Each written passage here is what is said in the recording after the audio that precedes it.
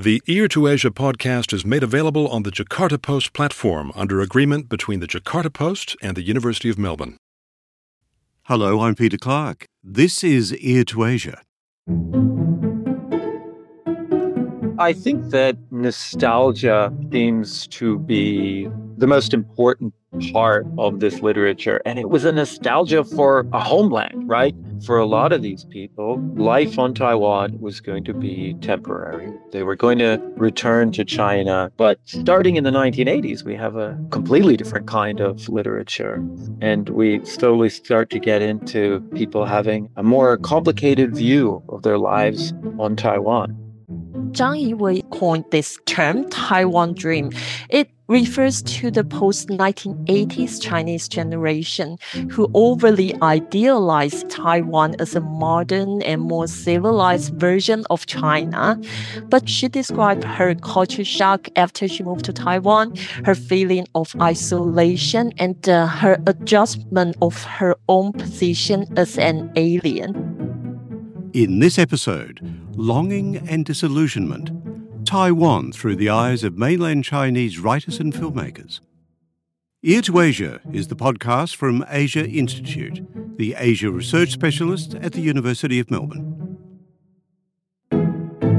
As most everyone knows, the official view from China has been, and continues to be, that reunification with Taiwan is non-negotiable. Yet, pronouncements from Beijing aside, how is Taiwan viewed and represented by writers, filmmakers and television producers from the mainland, and in particular, those who have spent part of their lives on the island? In 1949, 1.5 million mainland Chinese fled to Taiwan with Chiang Kai-shek after the nationalist government's defeat to Mao Zedong's Chinese Communist Party forces, radically changing Taiwanese society and culture in the early post-Civil War years. A very different wave of mainlanders made their way to the island after Taiwan's ruling Kuomintang, or KMT party, ended martial law in 1987 and allowed free movement between the island jurisdiction and mainland China. These were often people seeking higher education and other opportunities away from the gaze of the CCP, in what became known as the Taiwan Dream. In this episode of Ear to Asia, we look at how representations of Taiwan in literary, film and video works produced by members of those two mainland generations reflect their expectations and experiences there. Do they take, as might be expected, a more nuanced view of the island and its politics and culture than their mainland counterparts without any Taiwan experiences? How do they reconcile their affiliation with the mainland with their life experiences in Taiwan and what they observe there? And what themes and perspectives emerged in the writings of those emigrants in the early decades after the Chinese Civil War? And how do they compare to those who came decades later? Joining me to discuss this are historian and translation expert and regular contributor to Ear to Asia, Dr. Craig Smith from the University of Melbourne, and literary and film critic Dr. Phyllis Huang from Monash University. Welcome to Ear to Asia, Phyllis, and welcome back, Craig. Thanks, Peter. Happy to be here. Hi, thank you, Peter. Let's start our conversation with a bit of time machine, shall we? We're going to be discussing culture and politics and even economics, perhaps, in Taiwan. Craig and Phyllis, starting with you, Craig, take us back in time, though, to just before 1949 and that pretty large migration of about 1.5 million people moving on to the Taiwanese island. What was it like before they arrived? Give us a sense of that.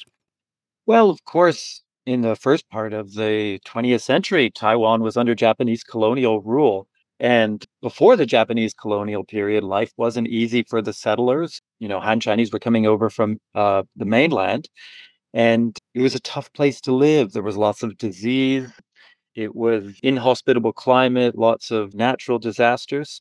And things were getting better in the late Qing dynasty already. They'd already started to build trains. We already had a lot of government support in west of Taiwan. So we had this modernization starting to happen. And then that accelerated through the Japanese colonial period. So by the time we get to the 1940s, although all the nasty aspects of colonialism were also there, including things like strict language policies and ethnic policies. At the same time, you had a very modernized society, but you had a modernized society that was increasingly Japanese. Starting from 1937, people were only speaking Japanese officially in publications and things, and people had Japanese names. So, in some ways, it was very, very different from what was happening in mainland China. And so it was a big surprise for people, I think, coming from China. So, what was the basic language in Taiwan? You mentioned Japanese and the restrictions on the use of the local languages. What were those languages? Until the end of World War II, Japanese was the official language, but in fact, most people at home spoke Hokkien, which some people often call Taiwanese. It was a Taiwanese form of Hokkien.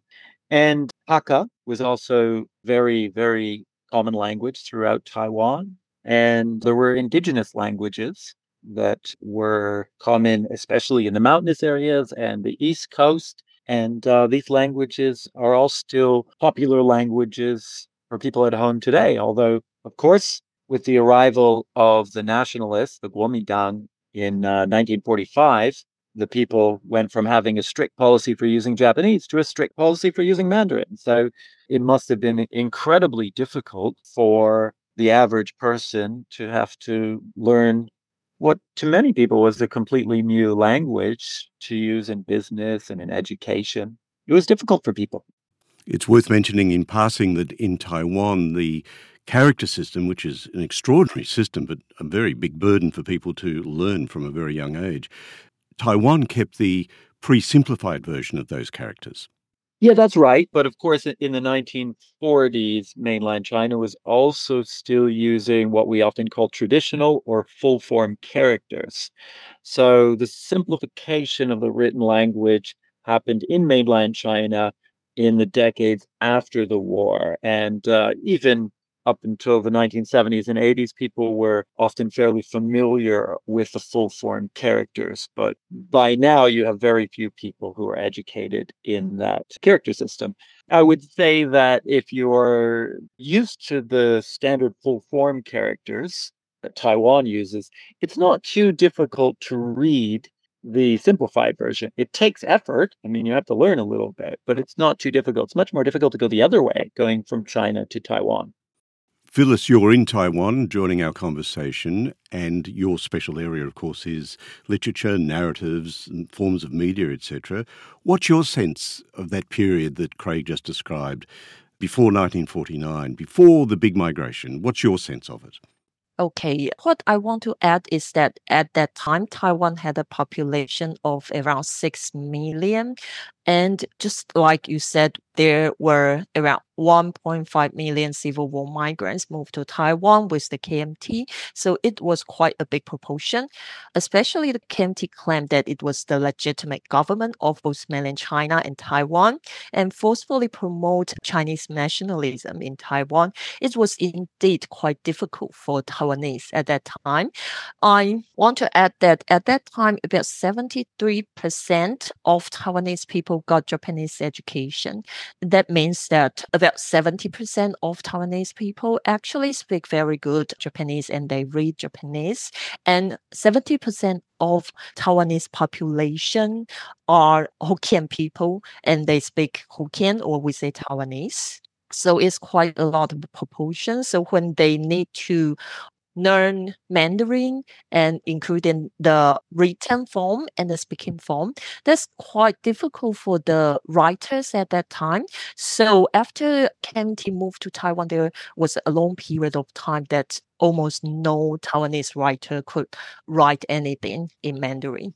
So we're talking about quite a significant clash, aren't we? And you alluded, Phyllis, to the Japanese education system. Just take us a bit more deeply into that. What was the character of that education system as it might impinge upon the next phase of the Taiwanese history? Okay, so during the Japanese colonial period, Japanese government really wanted to make Taiwan a model colonial island of Japan. So they tried to transform Taiwanese into Japanese. They promote Japanese education and teach Taiwanese Japanese language. So I would say that that part of education was quite successful. When I was young, my grandparents, my parents, they still spoke in Japanese even after KMT came to Taiwan. So for them, it was really significant transformation of their life. Craig, we talk about the migration, but take us into a bit more detail on that. What happened to Chiang Kai-shek and the Kuomintang military after the Communist Party, or the CCP, won that civil war in 1949? That was a moment in history, but describe the reality of that for human beings moving to Taiwan. What happened?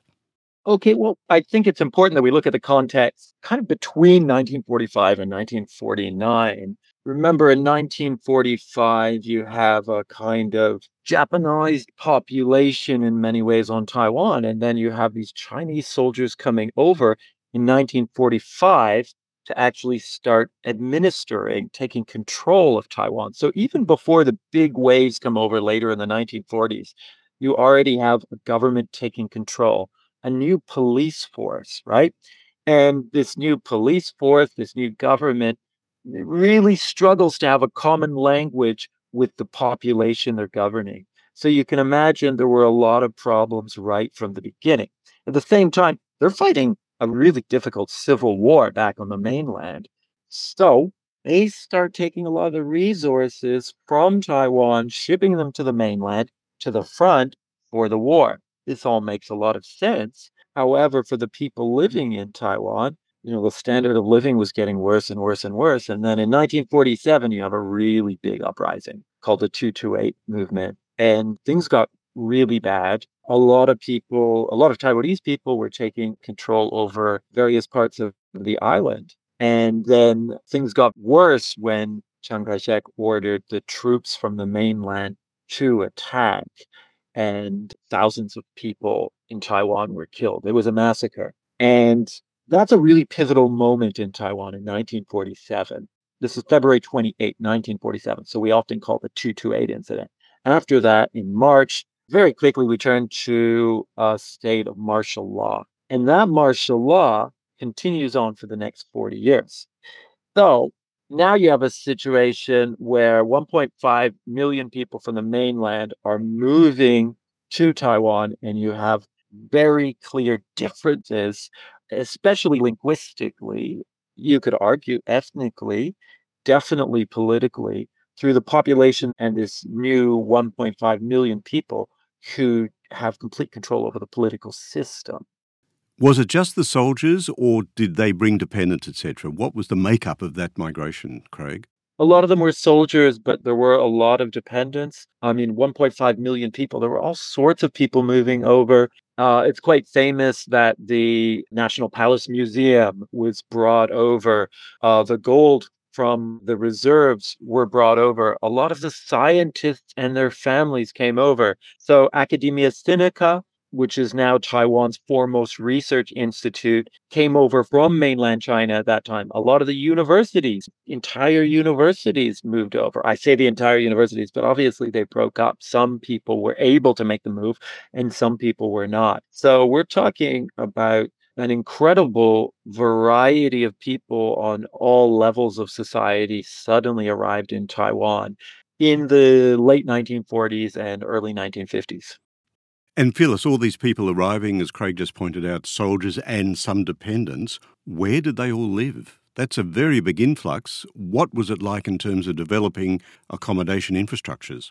So for militaries, they and their families, many of them live in so-called military dependence villages, what we say in Chinese, 眷村. These villages are communities that the KMT built since 1950s in order to accommodate these people. Actually, about 1/5 of these military members and their family had an experience of living in them. And before 1990s, when the Taiwanese government started to demolish most of the military dependence village because of urban redesign, there were about 880 such kind of villages. Some of them are very big, just like the real village. You can imagine they had schools, community centers, they have their own park or recreation center, something like that. But some of them were very small, just like several houses. The KMT took over a lot of Japanese military dormitories and official dormitories and turned them into military dependence villages. But these kind of villages were turned into a very special cultural landscape of Taiwan, especially for mainlanders. Can you identify, Phyllis, what assumptions were at work in the minds of these immigrants, this wave of migrants heading to Taiwan, and about their departure, about the permanence of their move to Taiwan? So when they moved to Taiwan, they thought that they were about to go back in several years. Actually, there was a saying, something like they will prepare their retake of China in 1 year and they will start the action in 3 years. And within 5 years, they would retake China and they would go back to China. So initially, they didn't think that they would stay in Taiwan like forever until today. They just thought that they would go back to China very quickly. As you can see, if you visit military dependence village at that time, you will find that the building was like very shabby because they thought it's temporary. Let's take our first snapshot of what literary works started to emerge from those mainland emigres. Can you give us a sense of that? What sort of literature started to emerge, both fictional and non-fictional, from those early emigres?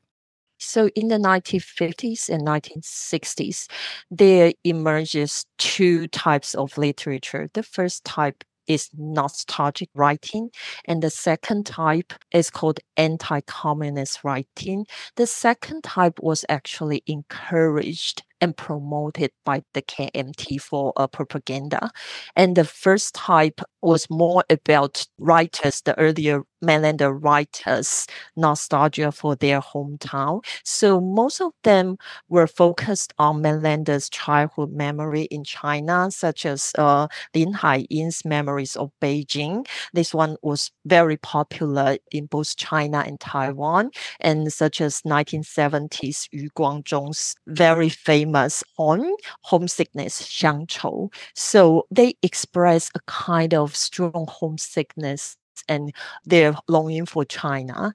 And for anti-communist writing, just like I said, it was primarily encouraged by KMT for propaganda purposes. The KMT government may subsidize the writers to write this kind of anti-communist writing so that it turned very formulaic. And this literature was distributed only in Taiwan? It didn't make its way to the mainland in any form? No, it's only in Taiwan, and it lasts only about 10 to 15 years because of its lack of interest by the Taiwanese readers as well as the mainlander readers. Yeah, so I would say that this type of literature was not that successful. Did any movies emerge at this time? Any local Taiwanese films in the same vein as the literature?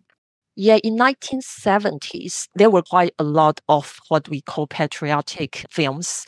At that time, the KMT government had strict censorship for films so that what kind of films could be released was totally controlled by the government. Craig, how do you see the character of some of those early writings? The villages obviously figured to some degree in the fiction in particular, but how do you view the character of that literature now as you look back? I think that nostalgia seems to be the most important part of this literature. And it was a nostalgia for a homeland, right? So it really indicated that for a lot of these people, life on Taiwan was going to be temporary.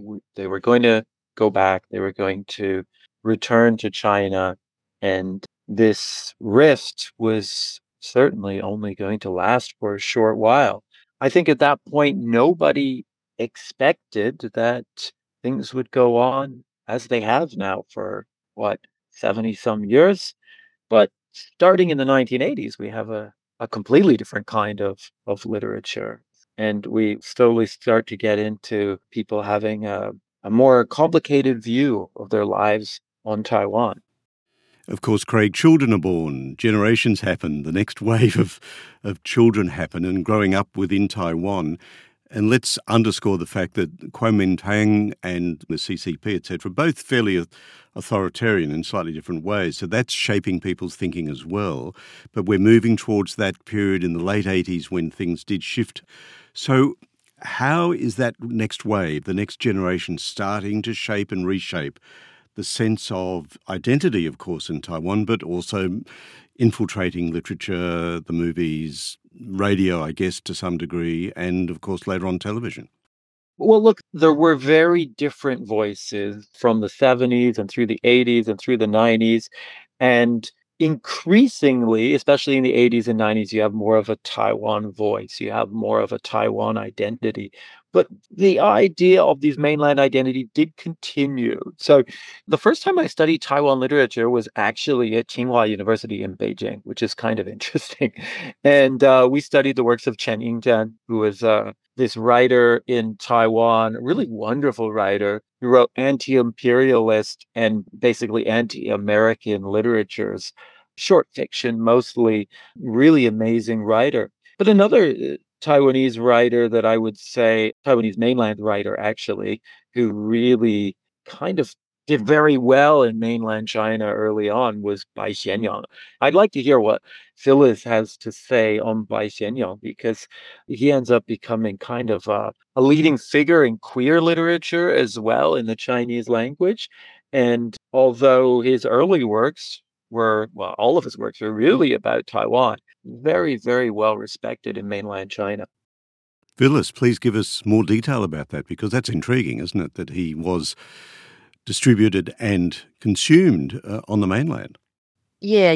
Bai Xianyong is a very special mainlander Taiwanese writer, and I would call him the 1.5 generation of mainlander because when he moved to Taiwan, he was, as far as I remember, he was 14 years old.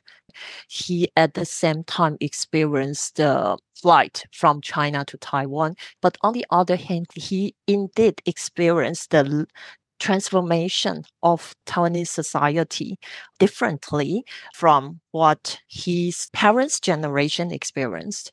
So when he started to write, he introduced a lot of new ideas like modernism he used from the Western culture because he studied foreign languages and he did a lot of experimental literature in Taiwan. So he's a very advanced writer in Taiwan. But very interesting thing is that afterward he immigrated to America and he started to write a very famous literature called Taipei People, Taipei Ren. And this literature became the canon of Taiwanese literature right now, very popular in both mainland China and Taiwan. I guess because in this book, the Taipei people are not actually Taipei people. In this book, these Taipei people refer to mainlanders who moved to Taipei.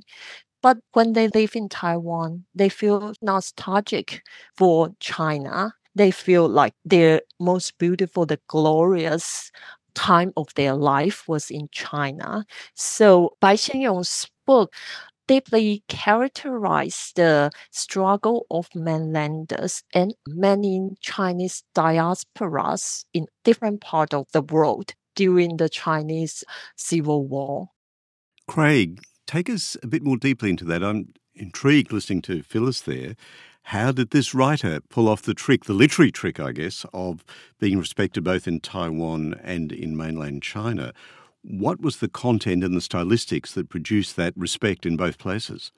Well, he was just a fantastic writer. That's obviously one part of it, but also it's a historical context. So in the 1980s, both sides are starting to kind of relax a little bit. You start seeing a lot more interaction. Things are changing, right?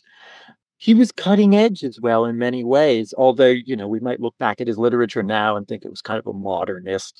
Maybe no surprise in the early 1980s. But he also, I mean, his most famous long novel, Nietze or Crystal Boys, was really queer literature. And he was writing about gay men at a time when in the West wasn't really doing that in mainstream literatures. And I think he still stands out today because of that. It's quite obvious that Taiwan, in many respects, was and still is much more liberal and progressive than Western countries on things like this.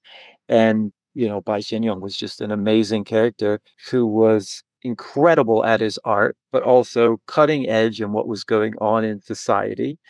And he was in the right place at the right time. And I guess you could say he came from the right family. His father was an important general, and he was obviously very privileged as well. So all of these factors come together, I think, with Bai Xianyong. Craig, we're heading into the late 80s and getting into the next phase. But leading up to, say, 1987, which does seem like a pivotal kind of year for Taiwan, were there harbingers of that within literature? We're talking about one writer, but other writers, television, radio, films, were there harbingers starting to emerge of that shift into a new phase? We were already starting to see in the 1980s a turn towards a kind of Taiwan consciousness. We often call Bento or nativist understandings of the local people. And in some ways, Bai Xianyong was part of that with Taipei and with Taipei people. I mean, definitely we start to see this turn towards Taiwan rather than a turn towards reunification. I think in some ways the politics were doing different things.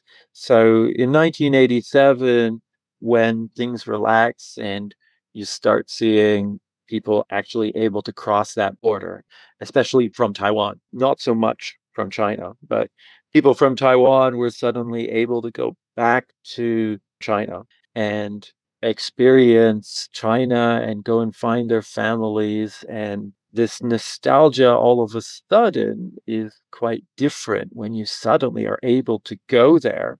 But of course, what people found was quite different from what they remembered, because by the time you get to late 1980s Taiwan's a pretty developed country. They had a lot more money than the average person in mainland China. That disparity was very, very apparent in the late 1980s. You're listening to Ear to Asia from Asia Institute at the University of Melbourne. And just a reminder to listeners about Asia Institute's online publication on Asia and its societies, politics and cultures.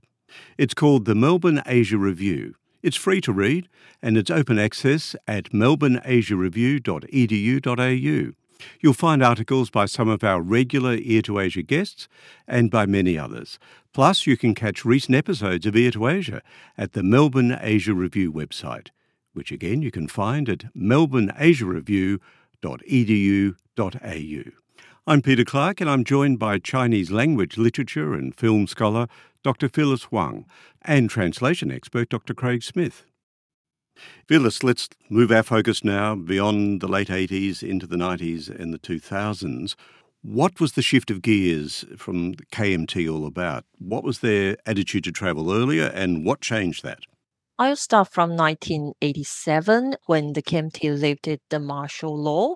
The KMT soldiers were eventually allowed to go back to visit the mainland, to visit their families, just like what Craig says. Most of them found their trip very disappointing because the China they remembered no longer existed.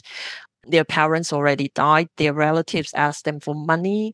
I would like to interpret the period of time as a very important transitional period for mainlanders to develop a type of Taiwanese identity suddenly, because when they visit there and witness the difference, they suddenly realize that they were no longer the Chinese belong to the PRC China.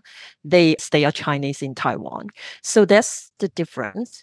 And after 1987, a lot of Taiwanese tourists also were allowed to visit China, and they also saw the difference.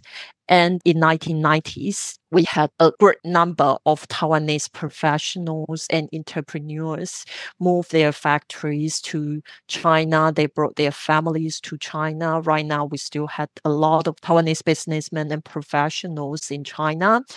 And in 1993, Taiwanese government started to allow Chinese spouses to move to Taiwan. And later on, like after 2000s, Chinese people started to visit Taiwan and even to stay in Taiwan for a long period of time. It seems to me there was an upwelling of more cultural output as well, artefacts, TV shows, radio, etc., Phyllis, is that right? And some stars emerged as well from Taiwan. Yes. So from the very early ones, like the singer Teresa Teng, she's very popular, extremely popular in Taiwan in the 1970s and 1980s. And somehow she was very popular in China as well at that time. There was a very popular saying in China saying that listen to old Deng during the day and listen to little Deng during the night. It's a 白天听老邓，晚上听小邓. So 老邓, the old Deng means Deng Xiaoping, and little Deng means Deng Lijun. So you can see that even during the very strict censorship during the Deng Xiaoping period, a lot of Chinese people are attracted to Deng Lijun songs, which were actually banned in mainland China. That's the earliest we can say that the cultural communications between China and Taiwan.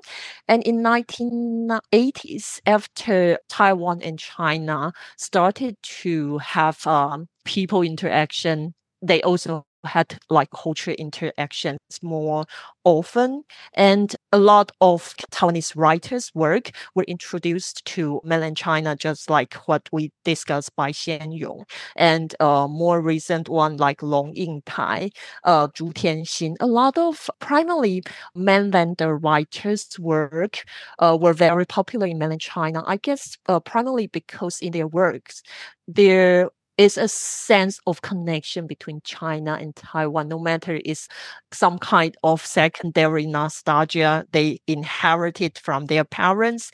They feel a kind of connection with China, or they doubt themselves whether they belong to China or Taiwan.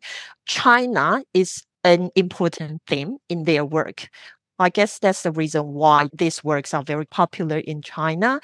And I can provide a very recent TV program, which was 康熙来了, 康熙 Coming. It's a Taiwanese variety talk show broadcasted from 2004 to 2016. It was very popular in Taiwan, and I taught in Asia Institute a class with most of the students from mainland China. Almost all of them had the experience of watching this TV program. They used the illegal website to watch the TV program. The show was so popular that after it stopped in Taiwan, the two hosts of this show were invited to China to start another show in mainland China. Craig, I'm just thinking, listening to Phyllis, that the overarching concept, of course, as we look at Taiwan today, the political dimension of it all, one China. But as you look back at that period that Phyllis just described, are you also seeing that distinct shift in the content, in the style and the output, the cultural output in Taiwan? How do you see that shift now evolving? From the 1990s on, you're getting a lot of cultural output from Taiwan to be more and more focused on Taiwan. I'm really interested in historical fiction and films, television shows on history. And what's really interesting is starting, I guess, in the 1990s, but definitely more so in the 21st century, a lot of Taiwan film and television about history is increasingly about Taiwan, which is a big difference. And a lot of it is about the Japanese colonial period. Some of it is kind of rose-colored glasses, like Cape Number 7, maybe, or Kano, but some of it shows the bad things out of the colonial period too. Like there's a really popular film called Sidik Ballet, Warriors of the Rainbow, about massacres of the Japanese military and then the indigenous peoples in 1930. Really a brutal but beautiful film. And it really just shows that you have this turn towards remembering history or if you say our history, the people's history, is no longer this history from China. It's a history from Taiwan. So in some ways, the historical memory has a really dramatic shift, I would say. Phyllis, I've just watched the film Apart Together, which was released in 2010. I really enjoyed this film, but it's set in Shanghai in the late 80s when things opened up, as you just described a moment ago. A KMT veteran comes back to Shanghai. Take us through the plot, just a very brief synopsis of the plot. It's an allegorical film and a fascinating one. Just take us through the general contours of that film. Yes, so it recounts the story of a KMT veteran who visited China planning to take his long separated wife to Taiwan. But when he returned to China, he found that his wife already had a new family. And the husband of his wife was actually a POA soldier. And the soldier was described as a very responsible, kind-hearted, and good man. And the name of that POA soldier was called Lu Shanmin. Shanmin means good man. So he was so kind that he promises to divorce his wife, to let her go, to follow the KMT veteran back to Taiwan. But he had a stroke immediately after he finally expressed his deep love for her. At the end, the wife decided to stay with the PLA soldier because she found the true love, the meaning of love from him. So just like you say, by drawing a highly allegorical contrast between the loyal and responsible Chinese soldier in contrast to the passionate and yet selfish KMT soldier, I think the director presents his view of the cross-strait relationship, showing that Taiwan is not so much a member of this Chinese family as he depicts in this film, kind of invader or an outsider of this family. So I think in this film, you can see that it's a clear picture saying that the relationship between China and Taiwan is not so much what the PRC government promoted or try to tell to the Chinese people at least. The idea of unity is made very problematic within this film. Interesting too, in terms of language, which we were discussing earlier, the film was almost entirely in Shanghainese. Yes, Shanghainese language is a very special part of this film because Shanghai itself occupies a very special position in mainland China. Shanghai is the biggest city of China, and if you knows about China, you'll see that Shanghainese people had like superior status than people from other part of China. So the Shanghainese language, I think the director tried to use this language to represent that this is a kind of Chinese people's opinion about cross-strait relationship. It does not belong to the central government because the language the central government uses is the official language of mainland China is Mandarin instead of Shanghainese. But Shanghainese is a very strong kind of position of what Chinese people think. I must say, food and eating figures quite heavily in this film, almost all the way through. They're eating a lot, and food and crabs and going to the market. The threads its way right through the film, which I found very endearing in its way. And there's a scene where they have the reunion, sitting down to a feast, and the local village chief, she welcomes the Taiwanese outsider to the meal and to the family and puts forward that concept of we're all one blood. Yeah, so this is what I observed, that the director intentionally to put this character, the official character, into this film when they have their family feast and say something that's not appropriate in this occasion. I guess that the director want to use this film to demonstrate ordinary people's cross-strait reunion may be full of pain and conflict, not that smooth and carefree as what Beijing government propagated. Craig, mainlanders started going to Taiwan in that later period, into the 2000s, to study in higher education, to do tertiary studies. Explain how that worked. What drew them across to Taiwan? What were the permission frameworks for that? And what was the mechanism underlying mainlanders going to Taiwan for higher education?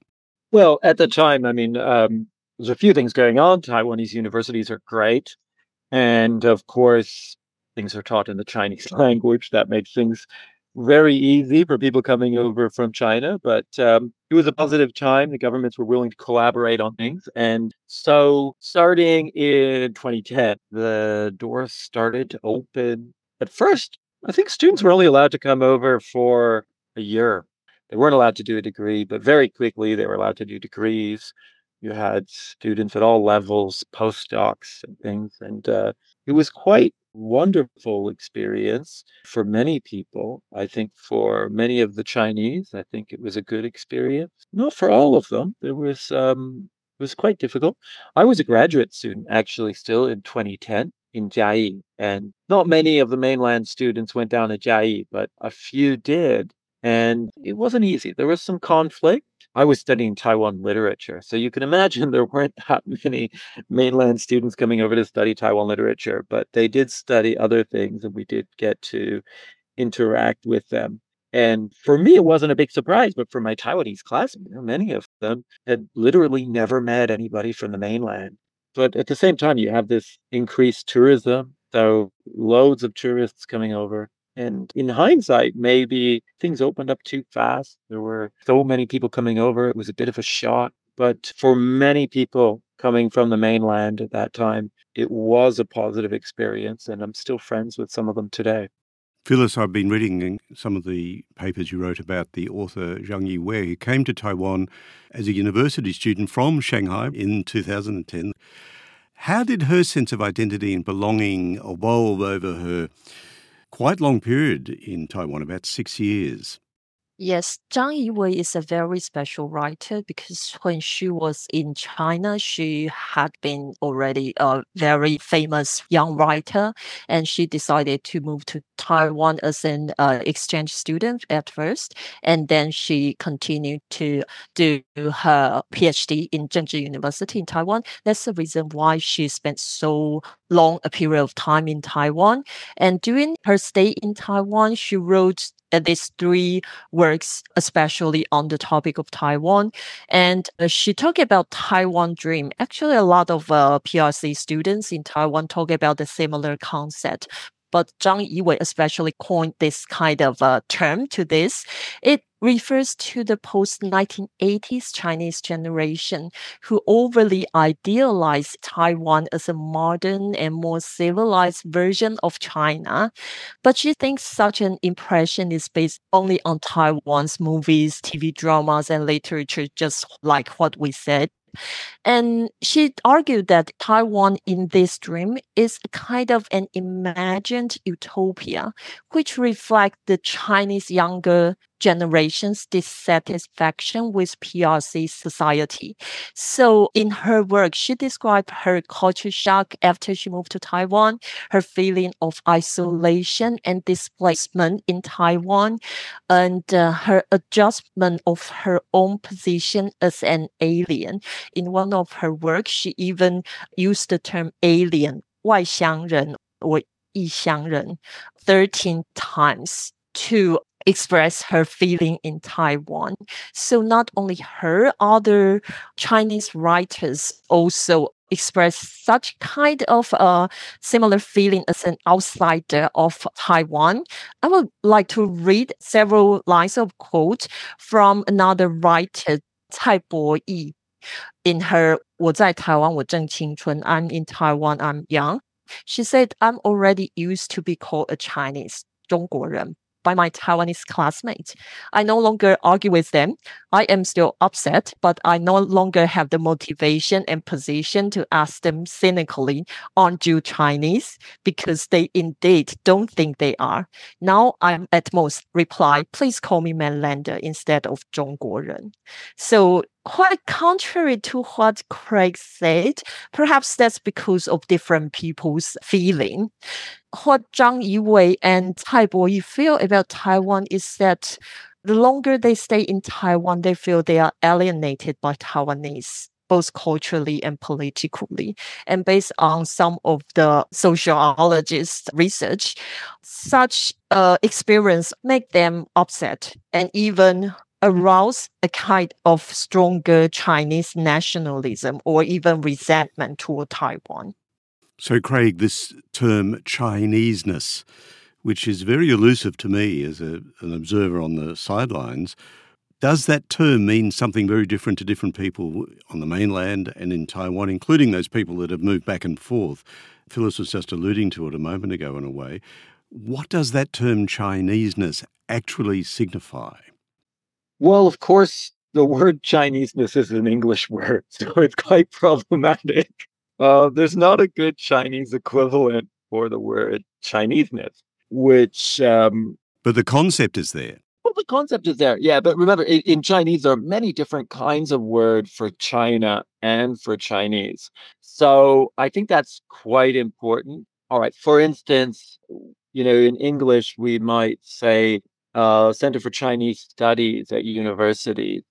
Then the Chinese translation or Center for Chinese Studies could be done in a few different ways that either emphasize the political China or cultural China, words that are more inclusive of Taiwan and other Sinophone or Chinese speaking communities, or words that are much more related to the People's Republic of China. It feels like I'm trying to sidestep your question, but I think these linguistic things are really interesting and really a big part of it. That, you could say in English, I'm Chinese, and it could mean a lot of different things when you translate it into Chinese. Back to you, Phyllis, on the same question. Yeah, I agree with Craig. I have problems translating Chineseness into Chinese. Yeah, that's interesting. But I guess if we don't extend this concept too far to like Chinese diasporas or Sinophone communities overseas or over the world, we focus on Taiwan-China relationship. I would say that the concept of Chineseness is a kind of either political or ethnic belonging or longing to China. Perhaps we can use Xi Jinping's wording, two sides of Taiwan Strait belong to the same family, as an example.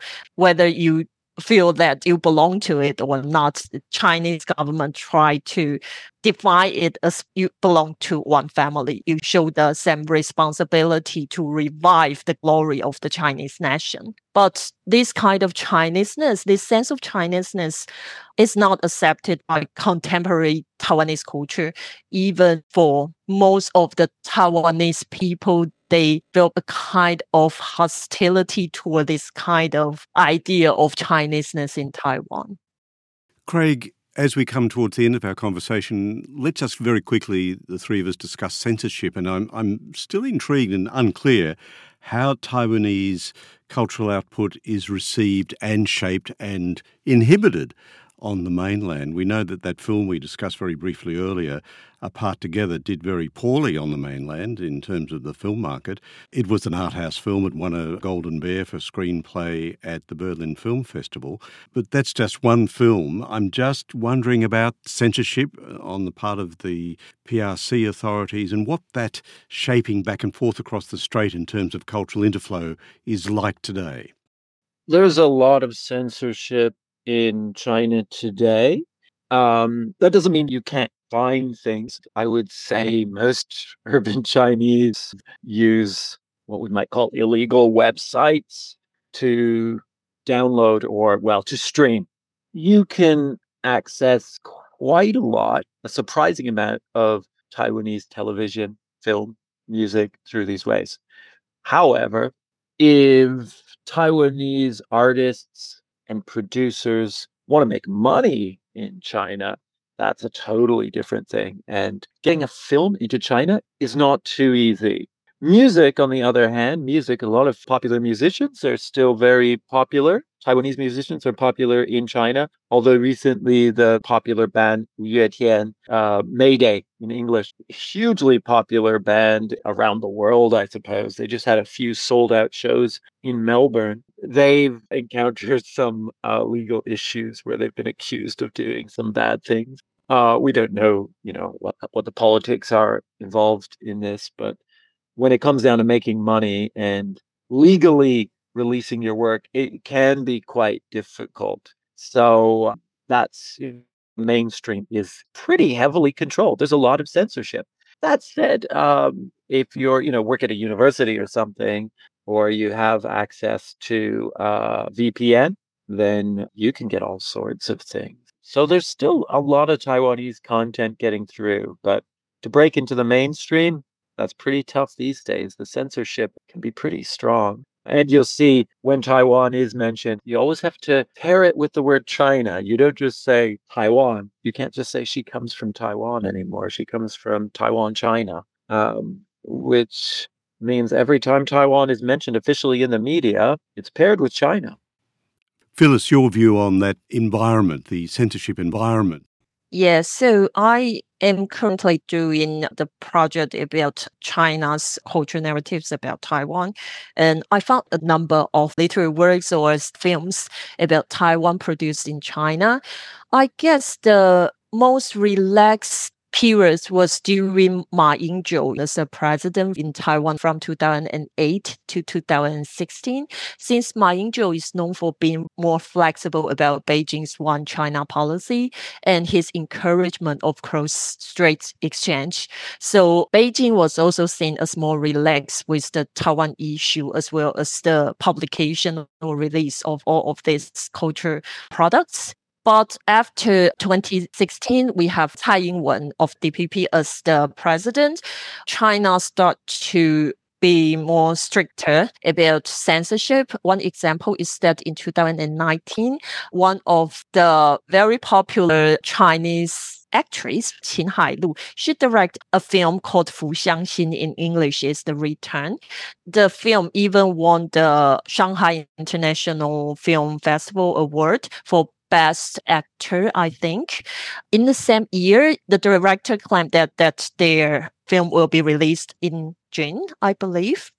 But the film release was permanently suspended. So I still cannot see the film until today. Let's finish our conversation today right up to the moment. As we know, the DPP party has been in government since 2016, and the PRC government has become increasingly bellicose about bringing what they consider a recalcitrant population in Taiwan back into the fold. We've seen even the military exercises off the island and across the strait. How has that posturing, including military posturing by Beijing, affected how mainlanders view Taiwan? And Phyllis, how has that become expressed more clearly, if it has, in recent popular culture and literature? I believe there is not that easy to have a new wave of Taiwan dream in the contemporary China because of the stricter censorship, also because of the different cultural value. Just like Craig says, in Taiwan, in the contemporary media, they focus more about the Japanese colonial period and the contemporary local culture. So this part of Taiwanese culture do not attract the Chinese PRC, we can say PRC general public. And also Xi Jinping's new patriotic education policy is very successful, I have to say. So based on my observation, the younger generation Chinese, they may think that Taiwan is a better place in terms of culture, in terms of cultural quality, we can say 素质, people's quality, but Taiwan already lost its charm in terms of economic performance, or we say modernity. Craig, your view on that, and just how free the imaginations are of the artists in Taiwan. Is there a form of self-censorship operating at some level, or is it a much more free and easy approach to output in terms of literature, film, television, radio, etc.? In terms of freedom and imagination in Taiwan, do we have self-censorship in Taiwan? I think that, still today, when I go to Taiwan, I think it's one of the freest places in the world in terms of censorship. And I think that people still have all sorts of wonderful ideas and wonderful imagination. It's still a wonderful place for art and literature, and I hope it remains so for a long time. Phyllis, what do you think? Is there a lot of self-censorship now in Taiwan compared to the way things used to be? No, I don't think Taiwan has such kind of self-censorship, at least as far as I know. But if right now in Taiwan you write a book or you make a film related to China, it may not sell that good. That is decided by the market instead of what we call censorship. Phyllis, Craig, thoroughly enjoyable conversation. Thank you so much for being with us on Ear to Asia today. Thank you. Thanks a lot, Peter. It's great to be here. Our guests were Dr. Craig Smith from the University of Melbourne and Dr. Phyllis Huang from Monash University. Ear to Asia is brought to you by Asia Institute at the University of Melbourne, Australia. You can find more information about this and all our other episodes at the Asia Institute website. Be sure to keep up with every episode of Ear to Asia by following us on the Apple Podcasts app, Spotify, or wherever you get your podcasts. Please rate and review us. It helps new listeners find the show, and put in a good word for us in your socials. This episode was recorded on the 21st of December 2023. Producers were Kelvin Parham and Eric Van Bemmel of profactual.com. Ear to Asia is licensed under Creative Commons, copyright 2024, the University of Melbourne. I'm Peter Clark. Thanks for your company.